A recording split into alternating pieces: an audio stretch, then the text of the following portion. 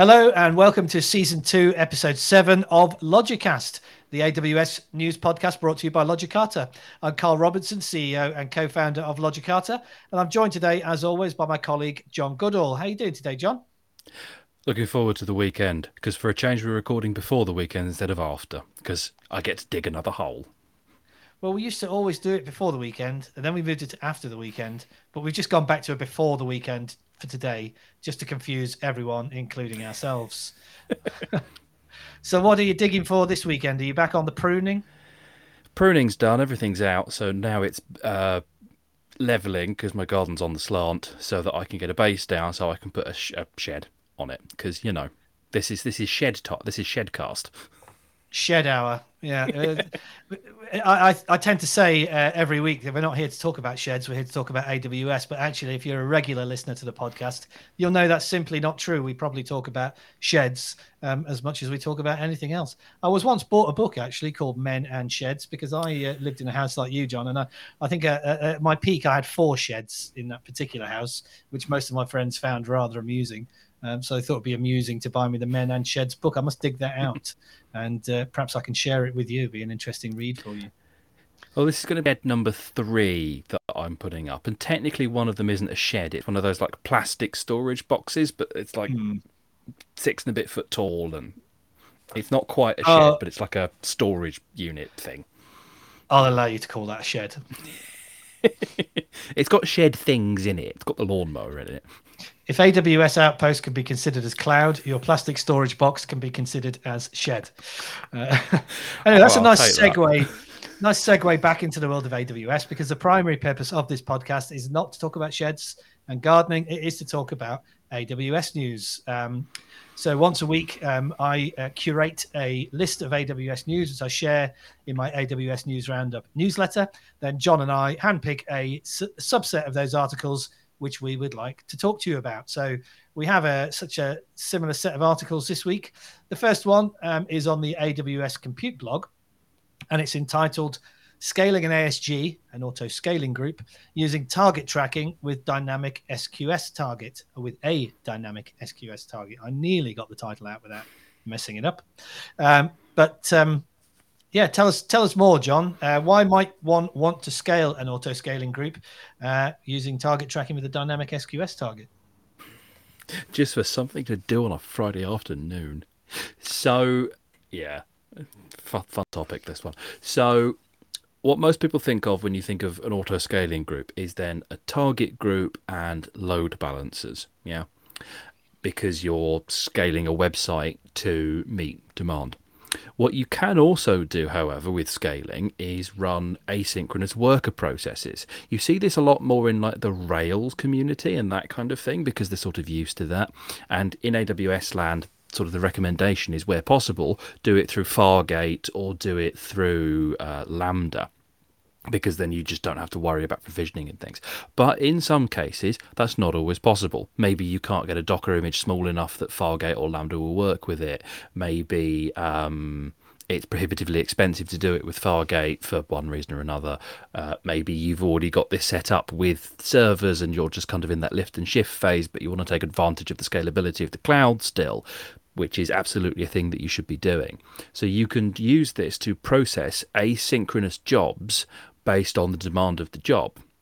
The common example is something like processing user-generated content, right? You need to validate that there's not anything that breaches your terms of service. You might want to run AI against it, put it somewhere, do tags on it, all those kinds of things. So the job is, service comes in, we're looking at a particular task.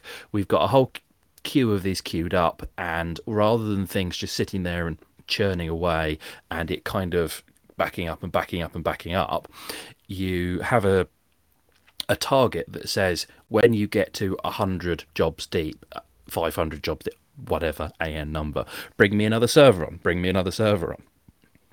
so that those servers are pulling things from that SQS queue, processing them, and then grabbing the next one, and so on and so on, so that when you get this big influx of things into that queue, you scale up to process the queue, and then you've processed that big spike, and then you scale back down again to your kind of your tick over level. if you like. What it's doing is I believe the term is smoothing the spike, leveling the curve, to use that old NHS analogy. Yeah.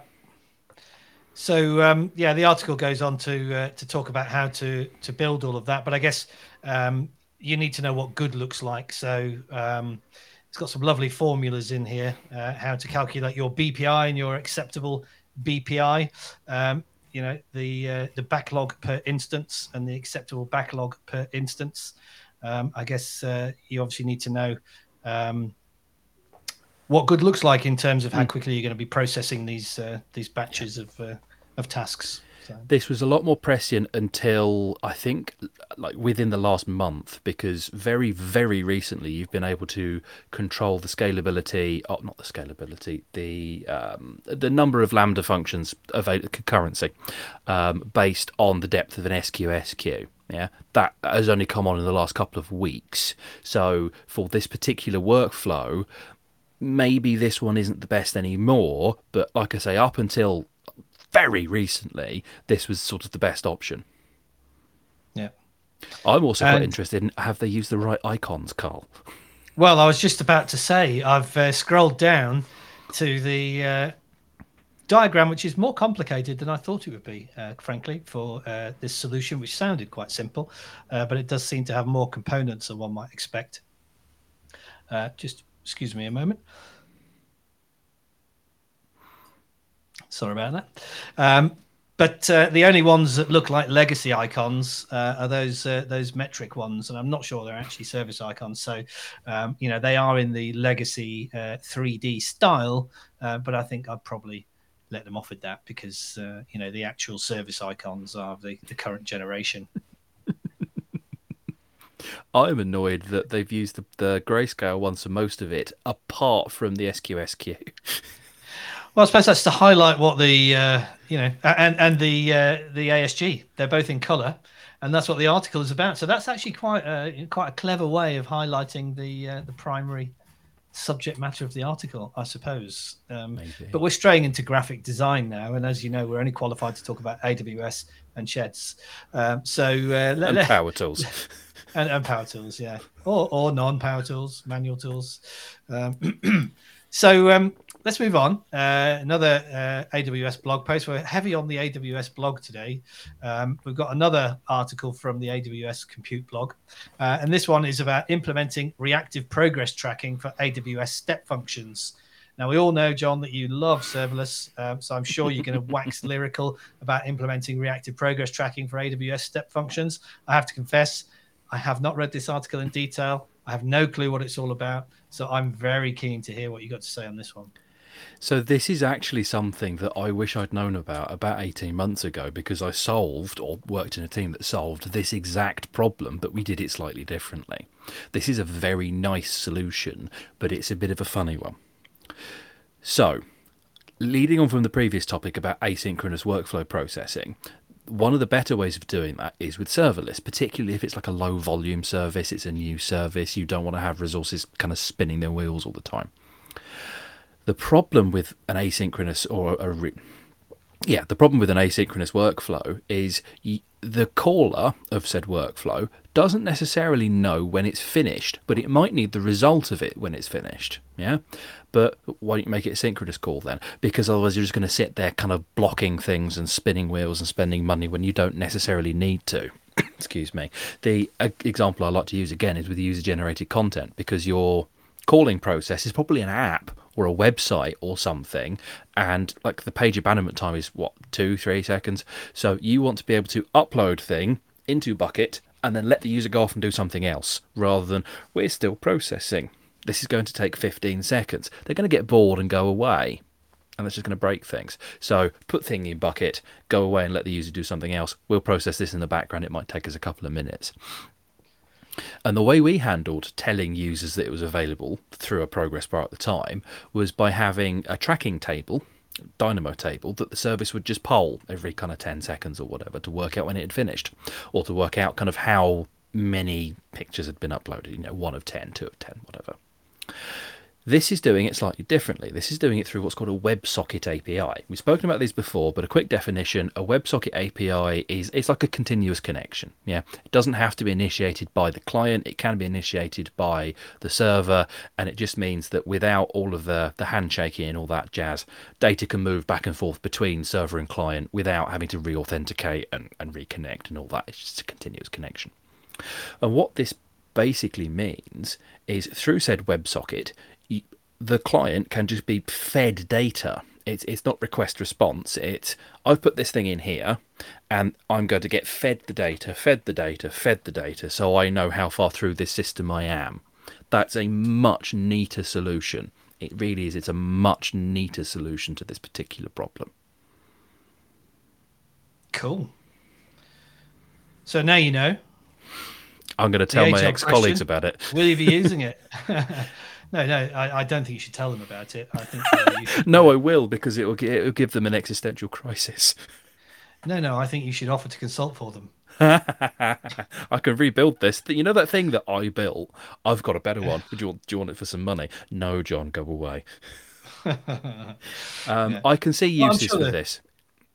I'm sure they're probably listening to the podcast anyway, so they now know all about it. Hopefully, yeah. Our 2 listeners. No, that's me and you. Oh dear. So you were going to say you can see uses. I can see uses for this. I don't have a particular use case for this right now, because a lot of the serverless work that I'm doing for our clients at the moment is kind of time driven, rather than having a client that needs to sort of track things. But I can see a use for this. Yeah. Cool. So let's move on to the next article, and sticking with the AWS blog, again, the AWS Compute blog, we've got an article on how to create custom health checks for your Amazon EC2 auto scaling fleet. So what can you tell us about this one, John? Why might you need to do that? So the example that they use in this is a custom health check based on a tag value on the instance to see whether it's passed or failed a compliance check. So that's kind of why you'd need to do it. They've sort of answered this. But let's start with some definitions and some why this is different and interesting. And then, excuse me, what did I eat for lunch? And then we can go from there. So, normally there's one of 2 different types of health check that you use when evaluating the health of an auto-scaling fleet. If there's a load balancer in front of said auto-scaling fleet, you like to use a load balancer health check. And what that's doing is the load balancer is sending requests to a port, to a path, and expecting a known status code and a known response, 200 OK, with a response of alive or whatever, You can do EC2 status checks, which is just the server's there and it's available, or you can do custom status checks, which are neither of those, and it's kind of based on more or less whatever you like, within reason, based about the server. Why would you want to do something other than ELB or EC2? Well, because maybe you're provisioning the instance as it comes up and it takes longer than you can configure the health check to wait for argument's sake. Or maybe it could come up in one of 2 ways, and in some cases it will come up and it will be suitable to be used for certain processes and not for other processes. The example that they use here is a compliance check. So has whatever process that you need to ensure has it run? The last thing it does in that process is it updates the value of a tag to say, yes, I've finished successfully, but by default it hasn't. So that's kind of what you're using it for here, right? It's like an ALB health check, but you could use this in a world where you haven't got a load balancer in front of the scaling group. Like the first article, it's something's being brought online to process a queue, and obviously you can't use an ALB health check there because there isn't one. So you use a custom health check to say, yes, I'm bootstrapped. Now I can start processing. So what sort of processes, give us a real world example of a type of process that you might be checking has completed in this Like I say, scenario? it's the bootstrapping, it's the init script. It's that I've come up and I've done the correct things that I was supposed to do, but I'm not listening for traffic on a particular HTTP port. Like I say, it's like with the first example, with the first article that we had where it was processing things off of the queue. So it would be that kind of thing. It's that I've come up, I've bootstrapped, I'm provisioned, now I can start reading from the queue. Now you can mark me as healthy and not destroy me. Cool. So the article goes on to describe how to do this. So if you actually wanted to go away and do this yourself, lots of code examples in the article, etc. So well worth a look. So moving on from the AWS Compute blog now, but not completely moving on from the AWS blog. Our next article is from the AWS News blog and from your favorite purple-haired evangelist, Jeff Barr, telling us about some exciting new, super powerful Graviton 3-based general purpose instances that have been launched, the M7G and memory optimized R7G Amazon EC2 instances. So we're now on to the third generation of AWS's own silicon, Graviton 3. And these new instance types have got some pretty crazy specs as listed in the table. There we've got the M7G instances going up to 64 vCPUs and 256 gig of RAM. And the R7G instances going up to 64 vCPUs and 512 gig of RAM. So some pretty crazy performance from individual instances. Why might you need that, John? What might be the use cases for these new Graviton 3 instances? Because you don't like money. Yeah. Those yeah. Those M7G metals, I'm sure, are going to be pretty pricey. I haven't got the prices to hand actually, but yeah. Yeah. So it's kind of sitting in the high performance compute space. I don't know I think AWS might have some HPC instances anyway, but it sort of sits in the high performance compute space. And what are you doing in high performance compute? You're doing 3D modeling and rendering in some cases. You're doing advanced AI and predictions. People predicting the weather are doing high performance compute. No, I'm not suggesting that BBC Weather or the Met Office or whoever it does it in the States is using these instances. They have their own supercomputers, but it's that kind of world. You know, it's large amounts of data crunching, large amounts of numbers coming through, being processed and coming out the other end, which is what these enormous instances are for, because they're enormous, and B, what ARM silicon is really good at. It's, as a general performance CPU, ARM is no better than 64-bit, 32-bit, x86, whatever you want to call it. Yeah, it's as a general, it's no better, and arguably in some cases it's a little bit worse as a general performance compute. But for really high input, output, and maths-based problems, it's very, very good. There's a reason that graphics cards are used for this in normal computer systems, because they run ARM chips, and they have done forever. They did for donkey's years. Because I don't know if you remember, but a little while ago now, Nvidia were in the news for trying to buy ARM, as in the people that don't make the chips, but like do the licensing and that kind of thing. And that was seen as a bit of a competition problem, because it would have been. But yeah, so there's a reason that like Bitcoin mining and whatever, that's done on ARM because it's very computationally intensive. So that's an interesting segue. If you see some of these in your account and you didn't put them there, they're mining Bitcoin for you. And someone else is taking your money. Yeah. So speaking of money and maths-related problems, I did just reach for the calculator there and the AWS price list. So the M7G metal in US East Ohio region will set you back $2.61 per hour, which if you left that on for a month, you're looking at a bill of $1,880 a month. So these are not the sort of instances that you want to just forget about in your account. Unless you do have an enormous amount of money to burn. And if you don't want anybody standing up these instances in your account to mine Bitcoin, I suggest, firstly, making sure that your security posture is good.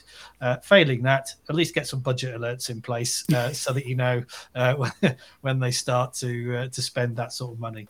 The obvious thing to do is set a service control policy at the org level to ban these instances types from being used. Yeah. Unless you need them. In which case, unless of course you need them. If you need them, you need them. But I would argue that 95% of workloads in AWS don't need these. So whilst they're cool and we can wax lyrical about them and we can nerd out about how cool the architecture is, put an SCP in to block them. Yeah. Yeah, and if you get in someone's way, you can always You can always modify turn it the off policy. again. But Yeah. yeah. That's absolutely generally, and veering away from the article a little bit there. That's generally something that people have come up against in historic terms, and it's why people are a bit reticent to do it now. But it's a lot easier to block something from happening, and then get a request and say, "I actually need this." Okay, cool. There you go, and then block it from happening again, than it is to unwind an $1,800 bill.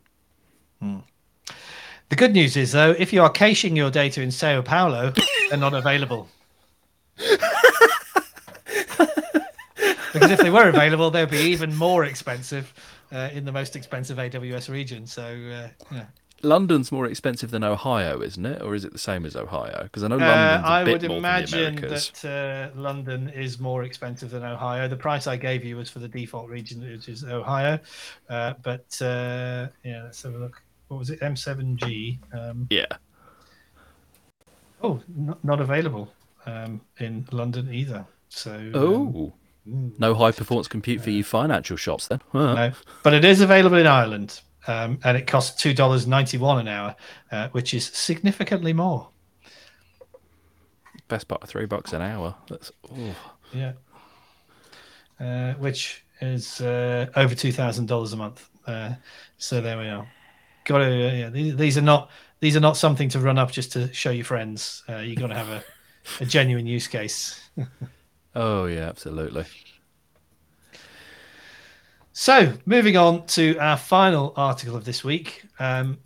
This particular article on the news stack is combining something that we've spoken about on a number of occasions on the Logicast podcast: sustainability and open source. The article is entitled "AWS: Why We Support Sustainable Open Source." And we've talked about the two things in isolation before. Sustainability has been a regular thread of conversation on the podcast, and also AWS's commitment to open source. I think we've touched on, certainly I've touched on it in the news roundup before, and I think we've touched on it in the podcast. But here we are combining the two into sustainable open source. So what is sustainable open source, John? I don't really know. It's a funny one because sustainability generally is just probably everyone knows what sustainability is, right? But it's just making sure that you're not using resources that you don't need to. You're turning things off. Your solar panel, all that kind of stuff. Yeah.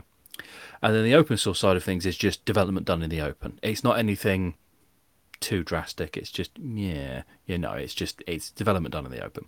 Sustainable open source, I suppose, is more talking about developer sustainability rather than environmental sustainability, because it's all fine and good at being an open source project, but if your people are burning out, yes, okay. Here's a common misconception actually about open source. You could be paid to write open source code. It's not altruistic particularly in and of itself. It's just development done in the open, right?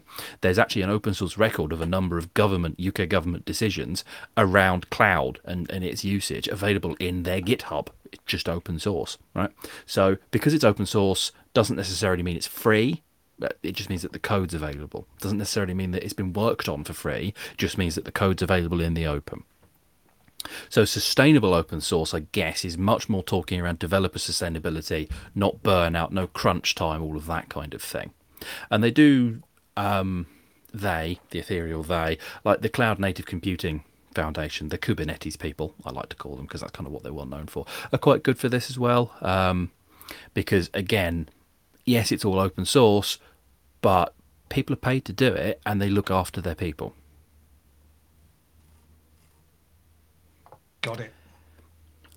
Clear as mud. So, yeah, no, I think I might have got the wrong end of the stick with the title of the article, actually, because I don't think it's about sustainability at all. No. Although it could be, but it's not. It's about the sustainability of the open source movement, and spreading the load between multiple contributors and so on and so forth. The article does go on to talk about some of the well-known open source projects that AWS contributes towards. So things like Apache Airflow, Apache Cassandra, Java, Kubernetes, all things that we hear and talk about on a regular basis. But you're absolutely right. I think it's more about making sure that those communities are sustainable rather than the products themselves contributing to sustainability.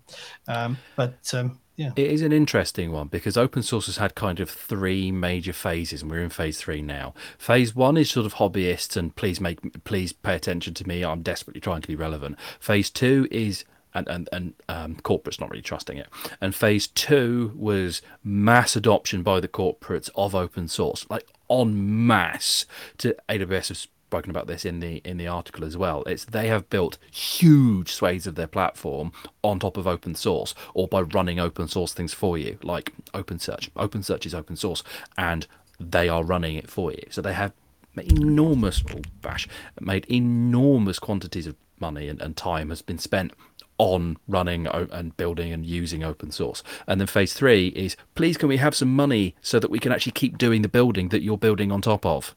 So I think that's kind of what this is really trying to drive at and really trying to get at. Is up until really very recently, it went from we don't care about open source, we'll build it ourselves, to this is great, we don't have to build it ourselves, to maybe we should probably think about paying these people for what they've done, given that we've made $10 billion on it.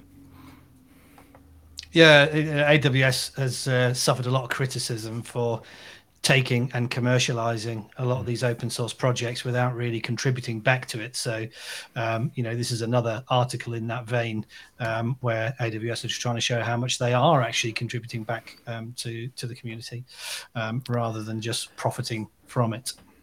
I don't know if this is a change of direction. I don't think this is a change of direction. I think this is more doubling down on what they were doing. But there's definitely been a shift since kind of the CEOs of Amazon and AWS have sort of all moved around a bit. Yeah, for sure.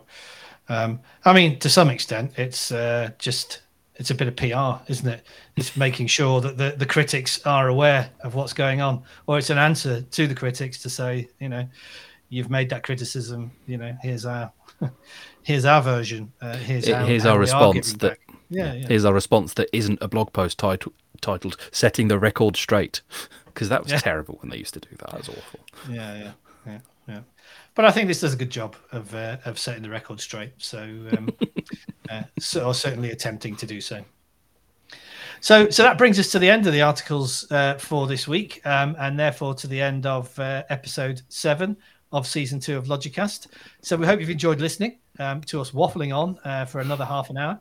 And we'll be back next week with another episode of Logicast. Thank you, and see you next time.